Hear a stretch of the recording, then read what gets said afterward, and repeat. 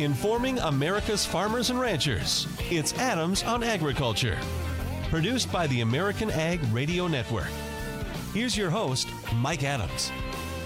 Hello, everyone, and welcome to Adams on Agriculture. Hope you're having a good day. Thank you for joining us. Here's what we'll be talking about and who we'll be talking with on today's program. We'll talk with the chief veterinarian with the National Pork Producers Council, Liz Wagstrom, get an update on African swine fever in China, what's being done there to try to get it under control. What does it mean for the U.S. pork industry? We'll talk about that. USDA Undersecretary for Farm Production and Conservation, Bill Northey, will join us, and we'll get the latest on the government shutdown impacting trade aid payments and other things. Of course, county FSA offices are closed while the government is shut down. We'll talk with Undersecretary Bill Northey, get the very latest. And as we look ahead to talks with China this month, Erin Ennis, Senior Vice President for the U.S.-China Business Council, will join us to give us some perspective and what we should be looking for in those talks coming up. Speaking of talks, a lot of talking, caucus in Washington, D.C.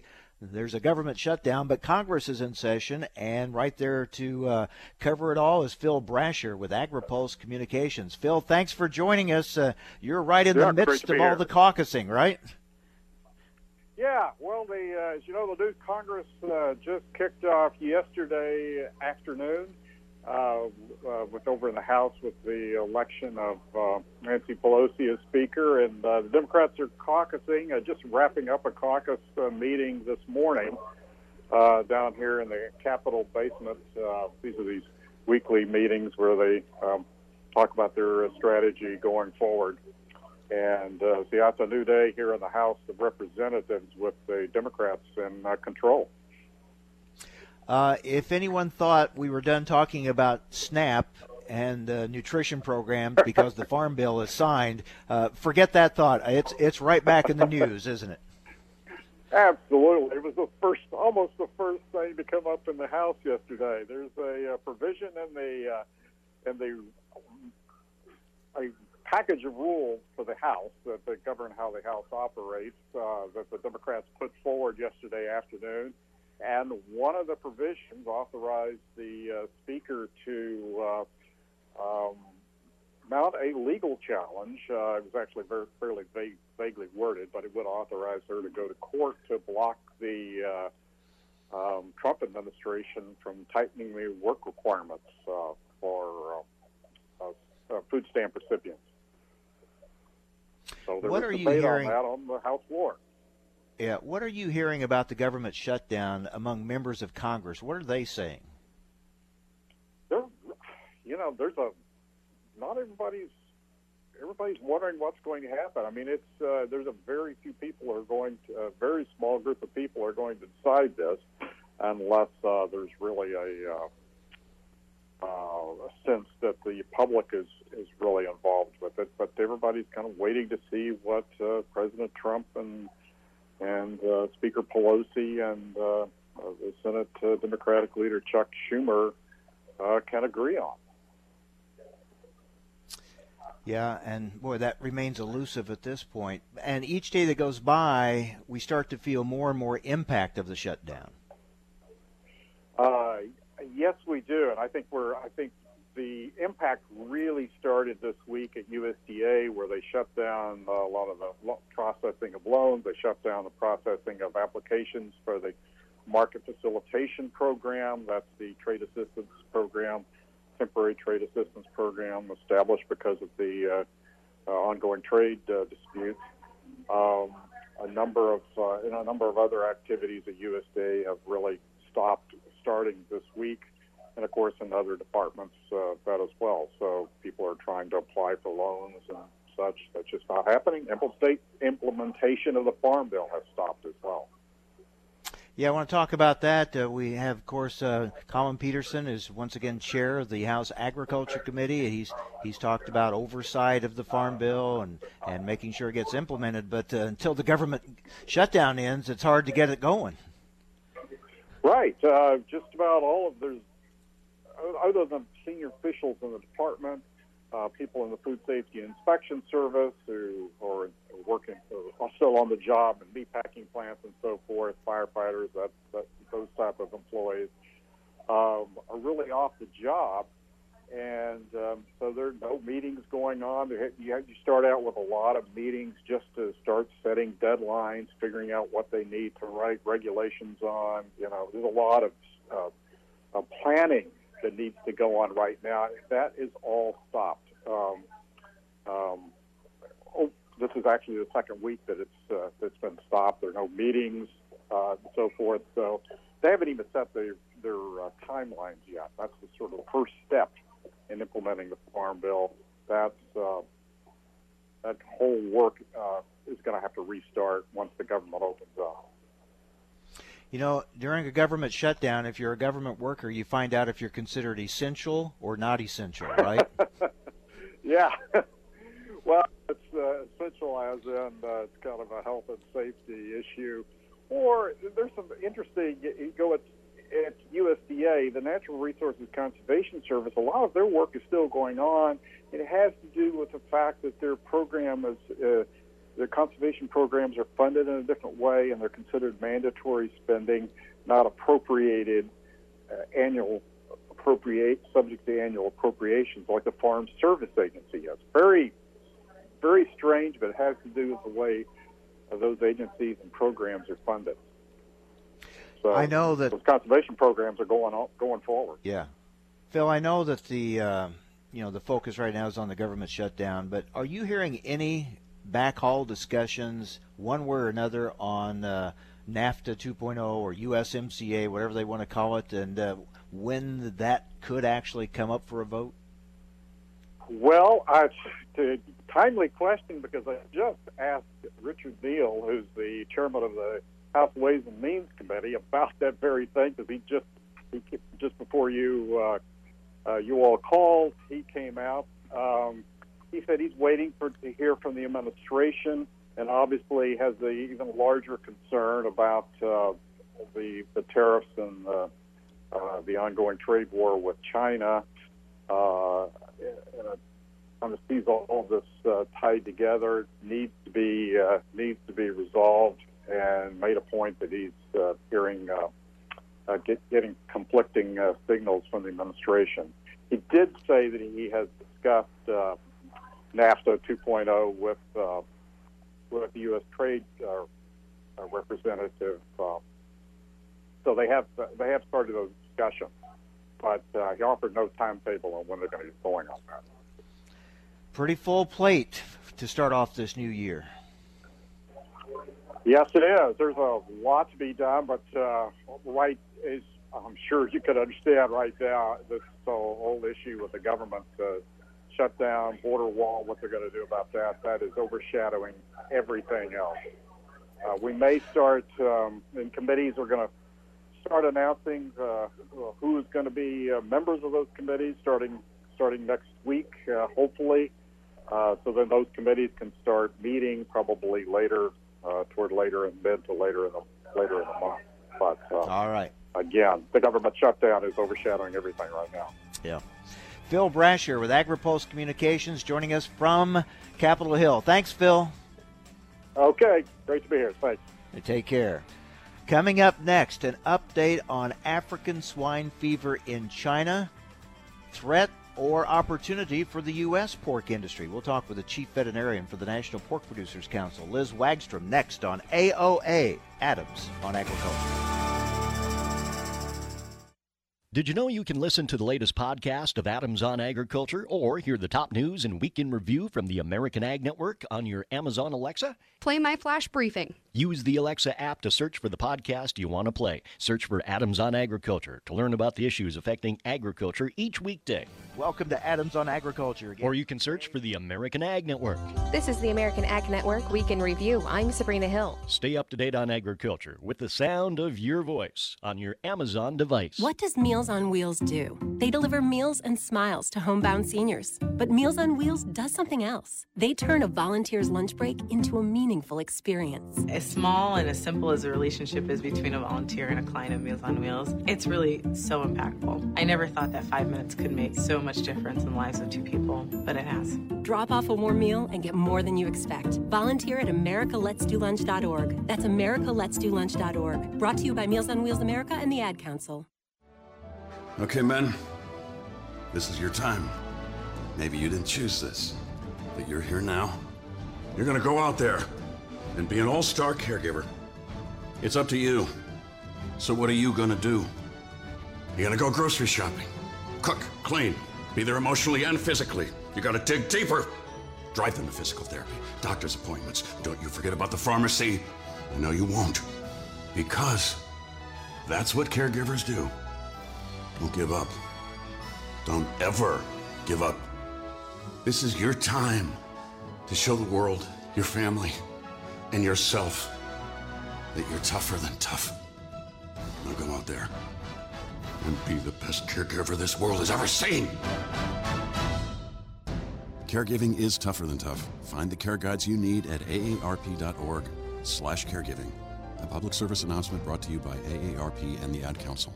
What if you had a medical emergency away from home? What you need is Mobile Help, America's premier mobile medical alert system. Most systems only work at home, but with Mobile Help, you get help outside the home with coverage nationwide on one of the largest cellular networks at the press of a button. I pressed the button and lo and behold, the emergency came within minutes. Mobile Help did save my life. No question about that. Call Mobile Help now for a free color brochure. We'll send you everything you need, including the base station, the patented mobile device, the waterproof pendant, and wrist button. You can also add the fall button that automatically detects falls and signals help. Call today and receive a risk-free 30-day trial. There's no equipment to buy and no long-term contract. For a limited time, you'll also receive a free emergency key box with your plan purchase. Remember, Mobile Help keeps you safe coast to coast. Call 800-930-6137 now for your free Mobile Help brochure. That's 800-930-6137. Again, 800-930-6137.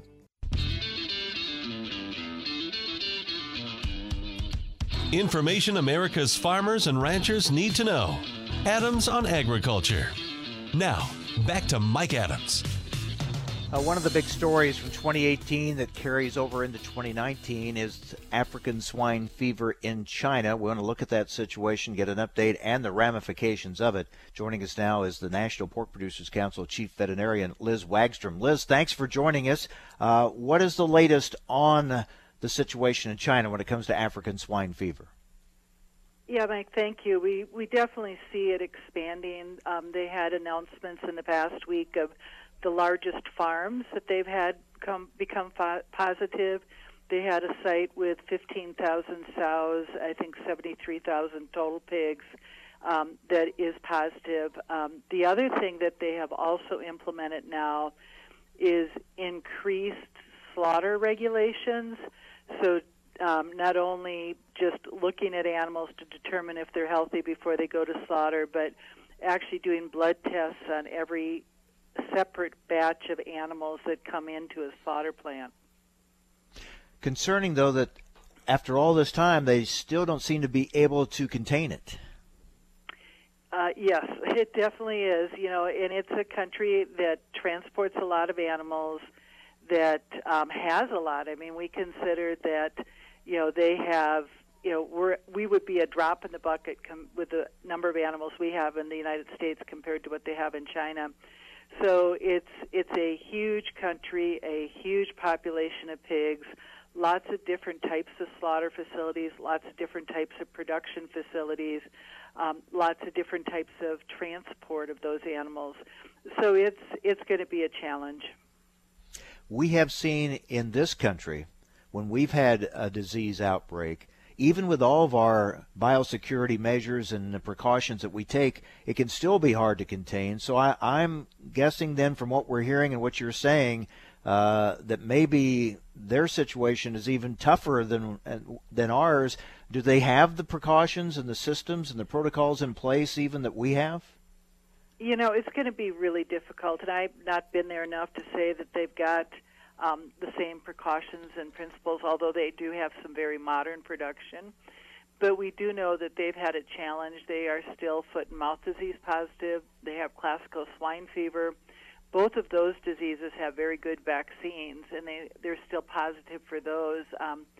So with African swine fever, where there's no vaccine, we can consider that they're probably going to have a really large challenge. We're talking with Liz Wagstrom, Chief Veterinarian for the National Pork Producers Council, talking about the ongoing situation in China with African Swine Fever. Liz, I know it's hard to get information sometimes out of China as far as numbers and accurate counts and things, but do we know the impact yet of the outbreak there in China on their swine herd? You know, we hear rumors, and I don't really want to speculate on those. You know, we do know that there are definitely price differences within provinces, depending on whether they are a province that has a lot of pigs that can't move out of that province, then pork is quite inexpensive. Provinces that can't get pork in because they're have more people than pigs or don't have enough slaughter facilities, there the price of pork is very high. So at least that is very objective information that shows us that it's having a pretty significant impact on pork marketing. How much of a threat is it to spread beyond China? Is it a threat to the U.S. pork industry?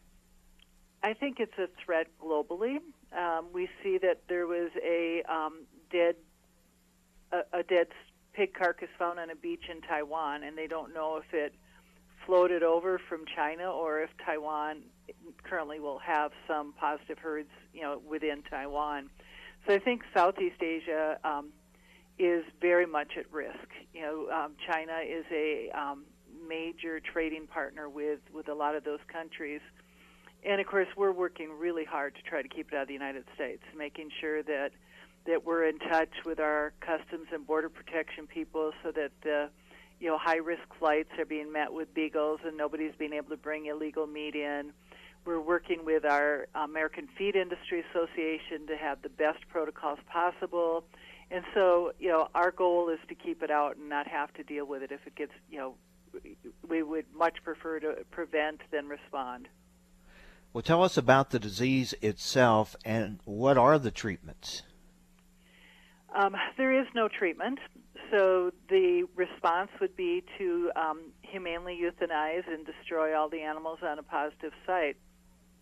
The disease is a hemorrhagic disease, so it causes bleeding, whether it's you know, hemorrhage into the intestines, into the body cavities. You know, sometimes pigs will have, you know, blood coming out of the nose or other orifices. So it is dramatic, but it is not it's not totally unique. So it could easily be confused with something like a really bad salmonella. So we're really encouraging our farmers, if you see any unusual instances of disease like that, any animals that you would open up that have a big spleen, get your veterinarian involved, have your veterinarian talking with the state animal health official to determine if you need to send in samples for testing.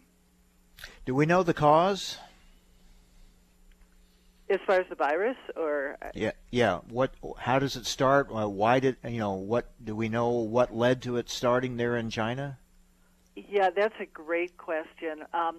We know that it is an African virus, thus the name, and it had spread up through Russia with what they thought were potentially illegal meat imports. And then when it got into the wild pigs in Russia, it has then spread west into the European countries, Eastern European countries. There's evidence that when it started in China, it started on the border with Russia, and so it's uncertain if it came over in meat that was imported from Russia, whether it came over with travelers, and then once it got into northern China, then with movement of pigs and movement of people, it has spread quite rapidly. And it reminds us again, even with all the protocols and precautions we take, how susceptible we can be to the transmitting, the transporting of disease, because it can happen, as you say, just through movement from people as well as animals. Absolutely. You know, we in visiting Europe, you know, the wild boar obviously has played a large role in the spread, but the long-distance spread, they say, is from people. It's people bringing illegal meat and discarding it alongside the road or whatever, and then wild boar would get into it. So it's that's why we're so concerned about making sure that our Customs and Border Protection people are aware, that people are careful at airports, that we're not trying to either legally or illegally or unknowingly bring potentially infected meat into this country. Now, you mentioned there's no current treatment. Is there any vaccine being worked on? Vaccine has been worked on for decades, and there's some promising technologies that are probably quite a long way to fruition. By the time you get a vaccine ready to commercialize and can grow it in large enough quantities, it's very difficult to do. And so we're looking right now at saying we have to be able to prevent and respond without the idea that we're going to have a vaccine anytime soon. We're reminded in situations like this, you have to be careful not to think, if you're a pork producer, to think, oh, that's over in China. We're reminded of just how small the world is when it comes to these types of situations and how things can spread. Absolutely. We have people going back and forth from China all the time. We have U.S. ownership in Chinese pork production facilities and management of those facilities. We have multiple plane loads of people coming from China every day into the United States. Very few of them probably work in agriculture, but they still have the potential to bring infected ingredients that could somehow end up, whether it's in our wild pigs or wherever. So it's become a very small world with the amount of global travel we do. Well, of course, the main focus right now is on getting it contained there and keeping it from spreading, but there are other implications down the line, of course, as far as feed demand in the coming months for China with the reduced herd size. Also, opportunities for U.S. pork maybe into that market if we get it opened up again. So there's a lot to this story. There absolutely is, and I'll leave that up for the economists to talk about any of the economic impact.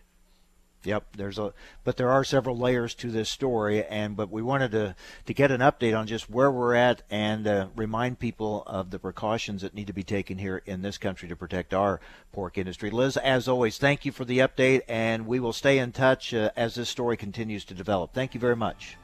Thanks, Mike.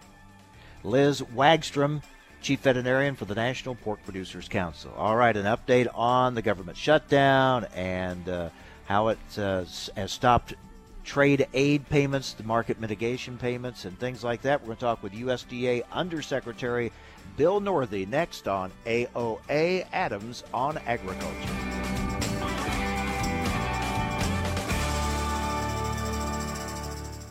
Thanks for listening to Adams on Agriculture from the American Ag Network. We're excited to explore the topics that make a difference to agriculture. The Farm Bill, immigration reform, reducing regulations, trade, new technology, as well as infrastructure and health care. Through the year, Adams on Agriculture will originate on location from several major national meetings and events. Subscribe to the show's podcast at AmericanAgNetwork.com. Thanks for listening to Adams on Agriculture from the American Ag Network. I can't believe he found them. He seems sorry. We very clearly told him not to look up there. I'm honestly impressed that he was able to do it. Right? What, did he balance on that big chair? Yeah, I guess he'll just know what his gifts are this year. I really thought we had hidden them well. If they can find their presents, they can find a gun. 911, what is your emergency? Every day, 8 kids and teens are unintentionally killed or injured by loaded and unlocked guns.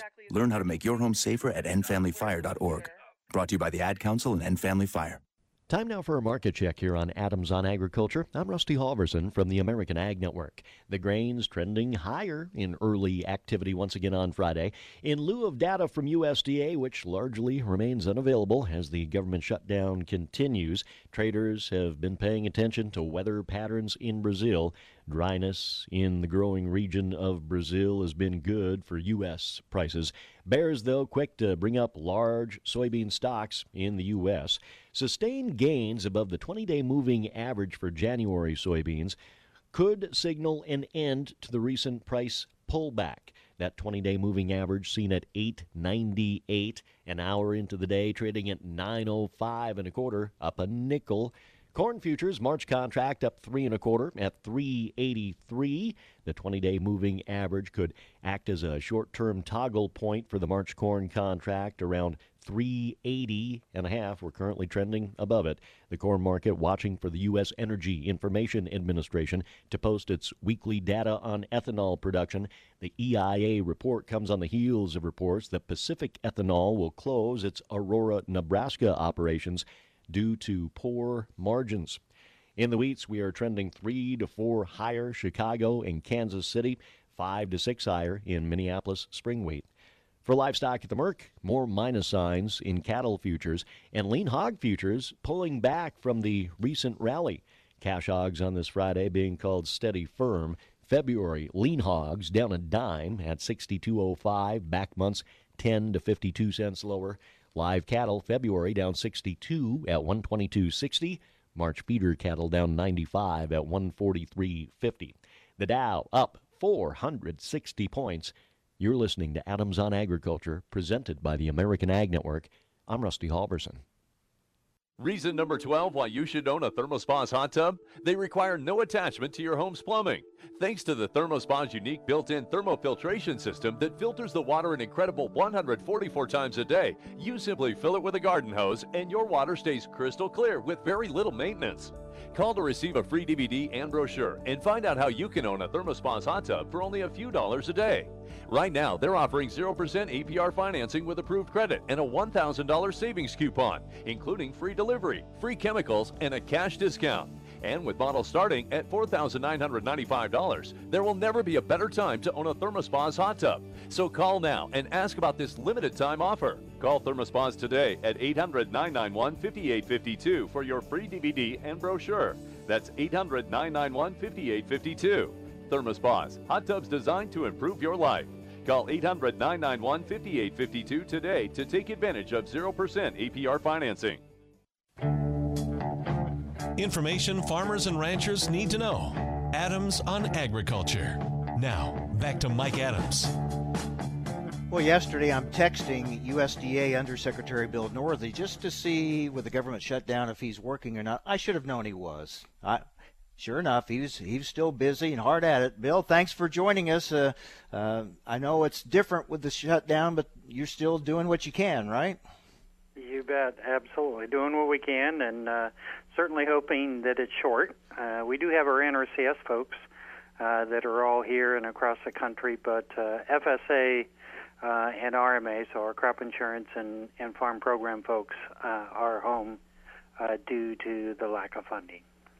Of course, the question many have been asking about the market mitigation payments, and really that's on hold now, right? It is. We did. We had a few dollars to be able to keep folks in the office last week, and were able to get pretty much everybody who had come in and provided production evidence. We got their second payments out. And those should have advanced through the system. Most of the folks should have gotten the check. They got out of our system and got into the federal systems to be able to make the payments, and I think they got to most people's accounts.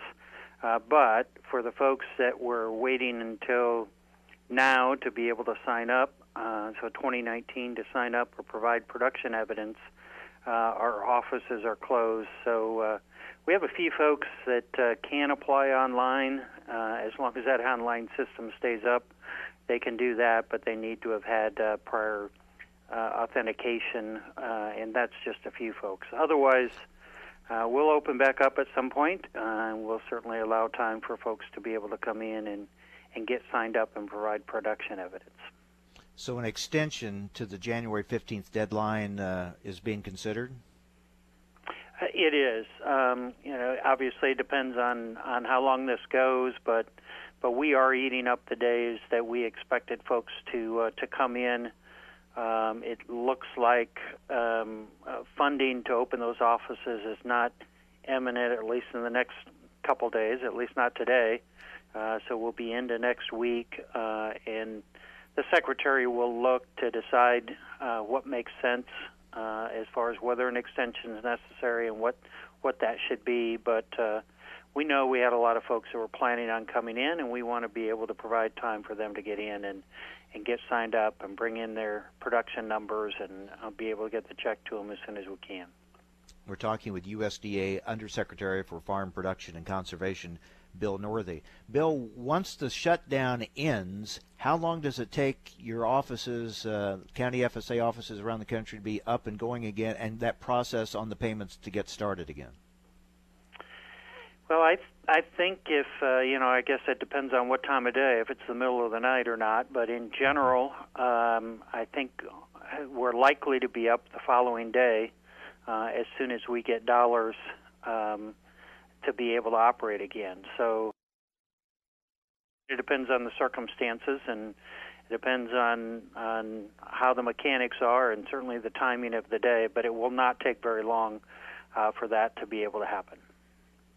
So you mentioned some work's being done, but a lot of things are just in limbo right now until the shutdown ends, right? There are. So NRCS is out there. They're funded through a separate mechanism that actually funds programs, and then the dollars come back to be able to fund the staff, as opposed to the appropriations that funds the staffing at FSA and RMA and many of the other functions at USDA. So NRCS is still there. We have actually a deadline coming up on EQIP. We're asking folks to get in, to be able to get in the next ranking system. I think that's the 18th of January, but folks should check with their county offices. So they're pretty much full strength and doing all the things they would normally do, but FSA and RMA is very quiet. We are doing a few functions within Risk Management Agency in performing on some contracts to reimburse companies when they're making payments. So that's one of the nice things for folks that have crop insurance, is the private companies are still operating, the agents are still there. If they're getting a claim processed, those claims are still being processed. And then because that's done through the private folks, and then generally we're going to be able to reimburse the companies as well as they make those claim payments. Bill, of course, you can't really fully implement a farm bill, even though it's done, until this government shutdown ends. But once you're up and going back to full strength, I wanted to get your thoughts on the conservation title of the farm bill that was just passed. I know you were watching that closely. What are your thoughts about what was done with conservation, and what improvements do you see coming out of this new farm bill? Well, there are some options there for producers. It's going to take a little while to get some of those provisions into place, but CRP, which is a combination of FSA functions as well as NRCS functions, there'll be some additional acres that'll be available with some caps on rental rates. CSP was funded to continue. That was up in the air. The House provision did not have that. The Senate provision did, and so it passed in the conference committee with CSP. So we would expect some extensions or some folks that are able to sign up again for CSP, either as new or as renewals. I don't know how long it'll take to be able to get some of those functions going, but generally very good interest in supporting Regional Conservation Partnership Program. That's that program that has seen great use across the country, a lot of flexibility, and bringing together of a lot of folks that are interested in a local resource need, whether that is forest management or wildlife, or whether that's water quality. There are just a lot of programs that use that Regional Conservation Partnership Program. Ability provided in that, probably some streamlining of the reporting requirements going forward too, because the dollars that originally came to that program came out of some other program dollars, and that created some complication in the way folks had to do the reporting of the activities they did, and so that was streamlined a little bit. So I think it's going to be provisions that folks are very happy about. We see certainly a lot of interest and continued interest in some of those programs that people have depended on with some improvements in the way that we're able to address those. So just a lot of things on hold until this all gets sorted out and you can get everything back up and fully going. There is. Within FSA, we're down to just a very, very skeleton crew, so we don't have anybody working Farm Bill issues or RMA the same, and we're not putting any of those pieces together. We can't do that until we get dollars back again, and there's a lot of provisions from the dairy provisions to ARC PLC, just lots of activities that need to happen on that FSA side, and so we're certainly interested in getting back to business there.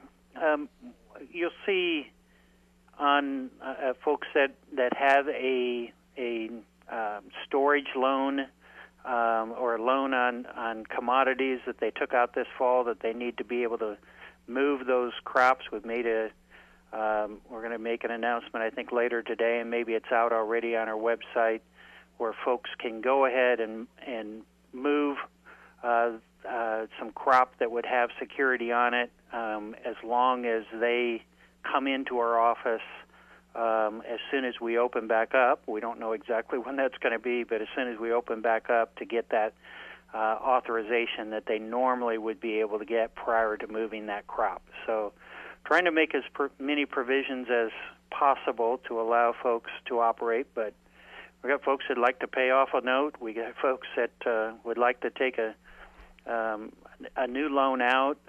There's a lot of provisions where folks are disrupted in the business that they'd like to do. Yeah, I mentioned this yesterday. A lot of us maybe jokingly say, well, if the government's shut down, then they can't do any harm. But A, Congress is still in session, and B, the part that's shut down is the implementing of these programs and services that a lot of people are counting on. They are, and we find out lots of different activities when this all happens, when somebody calls and says that's part of what our skeleton crew that here is trying to do, is answer the questions about what can be done and what can't be done, and in some cases, because of the way an activity is funded, we're doing something and not able to fix it that does impact a producer or a company or somebody out there. They've been very understanding, but we're certainly trying to do as much as we can to be able to make sure that it impacts as few as people as possible, but we're going to stay within the confines of the requirements and the law as well. Yeah, you're trying to do all you can, but your hands are somewhat tied, and the fewer and fewer hands even to be tied with the skeleton crews, as you mentioned. Well, Bill, thank you. I'm glad you could take the time to be with us and give us an update, and hopefully we'll have better news soon to talk about once this shutdown's over and you get everything back and fully implemented. Thank you very much, and please keep us updated, okay? I appreciate it, Mike. Thank you. Take care. Bill Northey, USDA Undersecretary, joining us for the very latest. Again, they're doing what they can, but there's not much they can do with the FSA offices closed, everything because of the government shutdown. We'll see about an extension for the sign-up for the mitigation payments and things like that. So lots of information yet to come once this shutdown comes to an end. Well, we're looking ahead to talks with China. Erin Ennis, Senior Vice President for the U.S.-China Business Council, will preview those talks coming up next here on AOA. We paid less for our Craftmatic today than we did 20 years ago.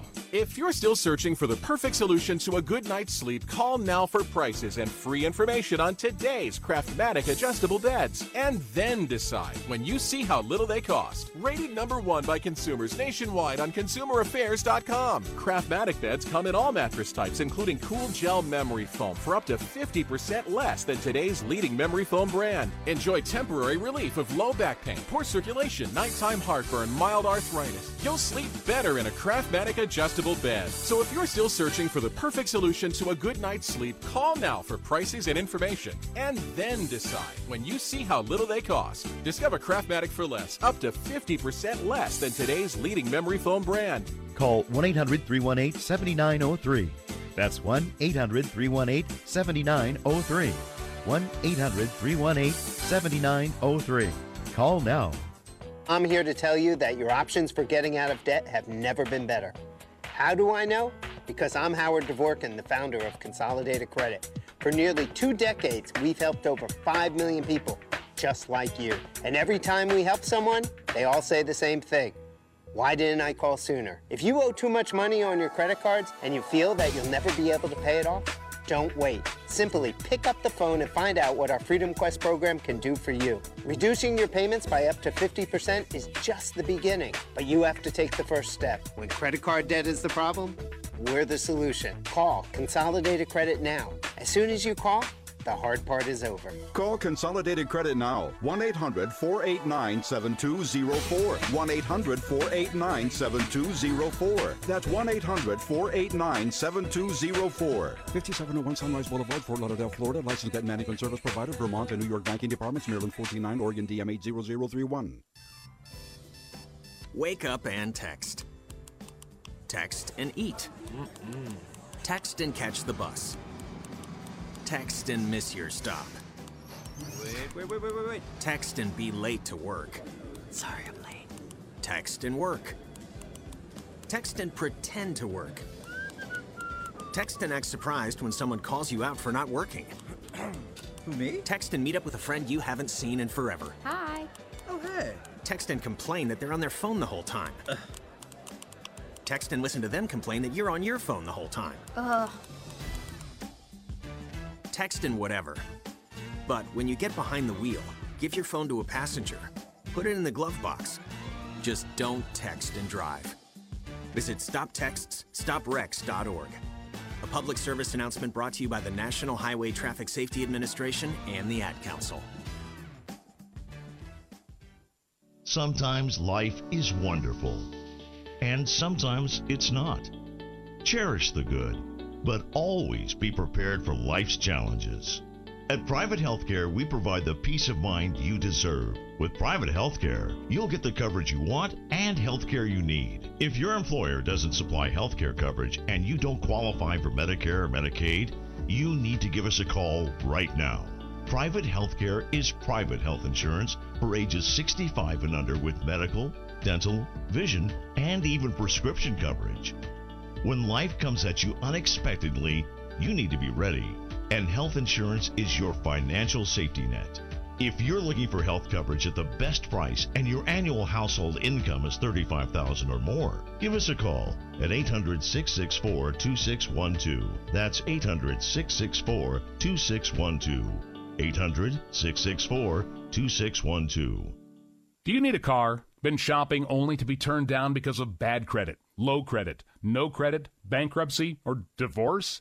Guess what? Today's your lucky day, because now you can buy a car, truck, or SUV, just about any vehicle. It's true. Bad credit doesn't matter. No credit doesn't matter. Bankruptcy or divorce, it just doesn't matter. As a matter of fact, your job is your ticket to your new vehicle. We're Auto Credit Express, and we've helped thousands of people just like you. Antonio H. told us, great company, got me connected, and the day I went in, I drove off in the car I wanted. 100% worth your time. Need a car? Get started now and drive off as early as today. Just go to 11ignoremyscore.com right now. That's www.11ignoremyscore.com. Auto financing the easy way. 11ignoremyscore.com. Get started today. Auto financing the easy way. Information America's farmers and ranchers need to know. Adams on Agriculture. Now back to Mike Adams. A lot of attention on trade talks next week with China. A trade delegation will be going to Beijing next week for the first face-to-face talk since the temporary ceasefire began last month. Joining us now to give us a preview of those talks next week is Erin Ennis, Senior Vice President for the U.S.-China Business Council. Erin, thanks for joining us. What are you expecting in those talks next week? Well, that's a great question. We don't have a whole lot of details. Some of that's just because we think that some of these items are still moving, but also it can't be ignored the fact that there's also a U.S. government shutdown going on, so there's not a whole lot of people around to give answers. But I will note that we got official notice this morning about who's in the delegation. There are going to be at least 2 lead ag negotiators, Greg Dowd from the Office of the U.S. Trade Representative and USDA's Undersecretary Ted McKinney. So that, I think, is an indication that agriculture is going to be a key component of the discussions. Well, that's certainly encouraging that agriculture will be a big part of the talks, as you mentioned. Is there a fear of getting our hopes up too much? I mean, there's so much anticipation every time the two sides do talk. What are realistic expectations? That is a very good point. So no one should have undue optimism about what the potential outcomes are going to be. I mean, a couple of things just to keep in mind that I know your listeners deal with on a day-to-day basis.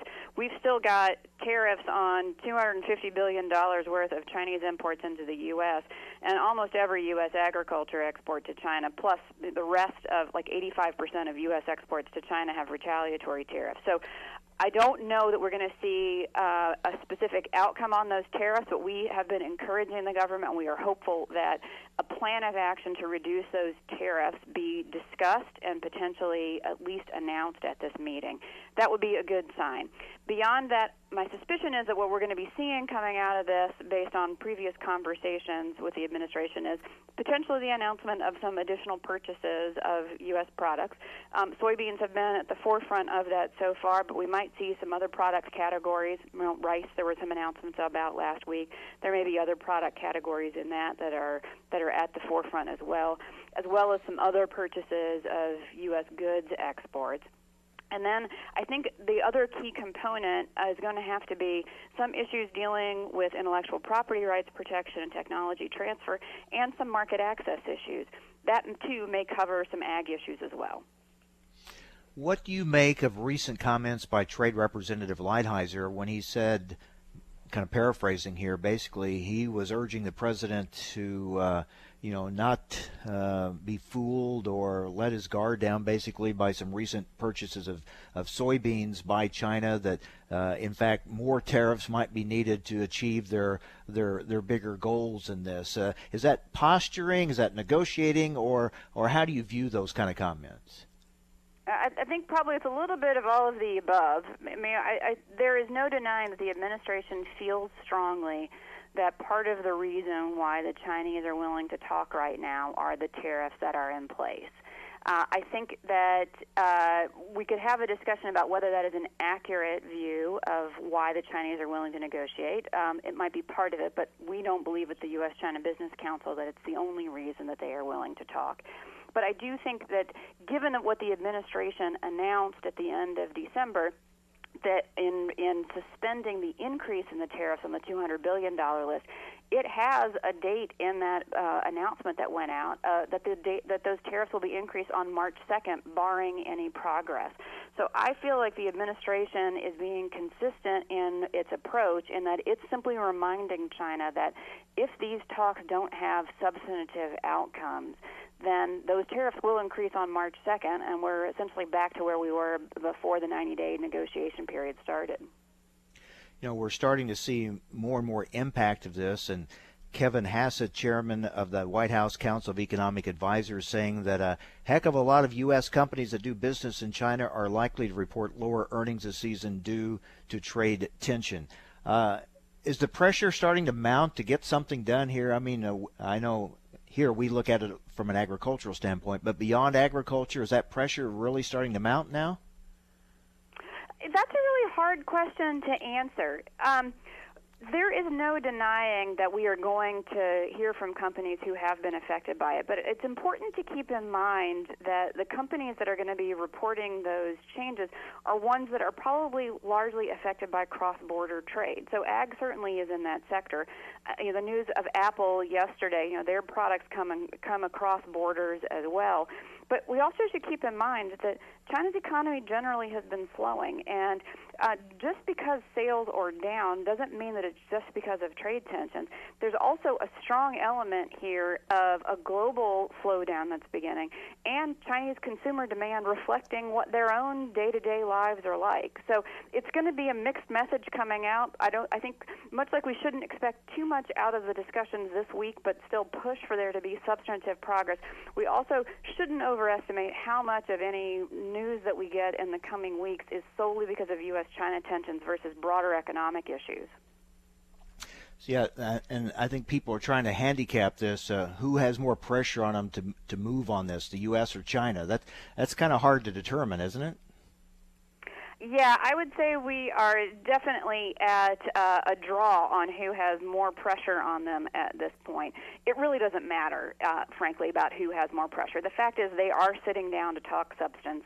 There does seem to be a genuine interest on both sides of seeing how far the other side is willing to go to, on the U.S. side, how far China is willing to go to address substantive concerns that the U.S. has.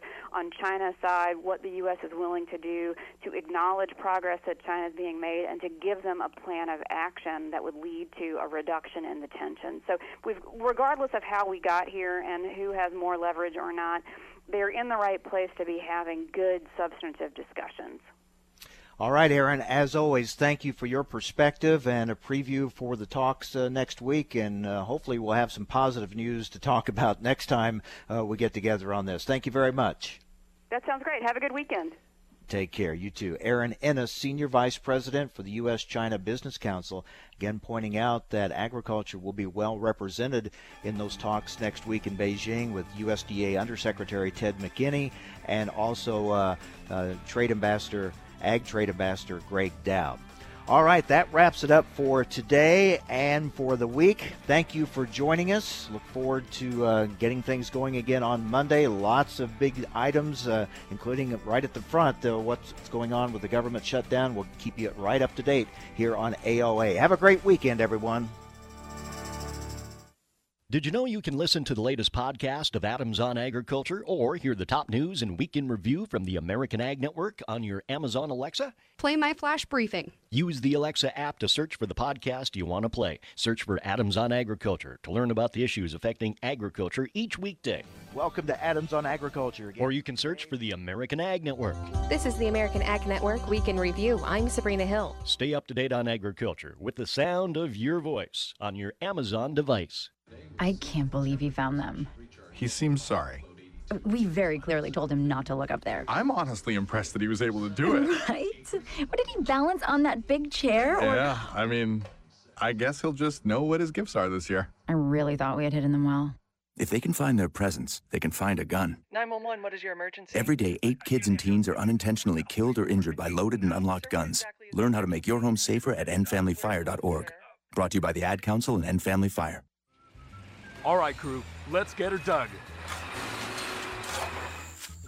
Honey, you want to give me a hand? I'm planting that tree, remember? No matter how large or small your digging project may be, no matter how urban or rural, you must always call 811 before any digging project. 811 is our national one-call number, alerting your local utility companies to come out and mark any lines they have near your dig site. You must call 811 at least 2 to 3 business days before any digging project, so you can avoid hitting our essential buried utilities. This includes natural gas and petroleum pipelines, electric, communication cables, and water and sewer lines. So before you do this or this, make sure you do this. For digging projects big or small, make the call to 811. Brought to you by Common Ground Alliance.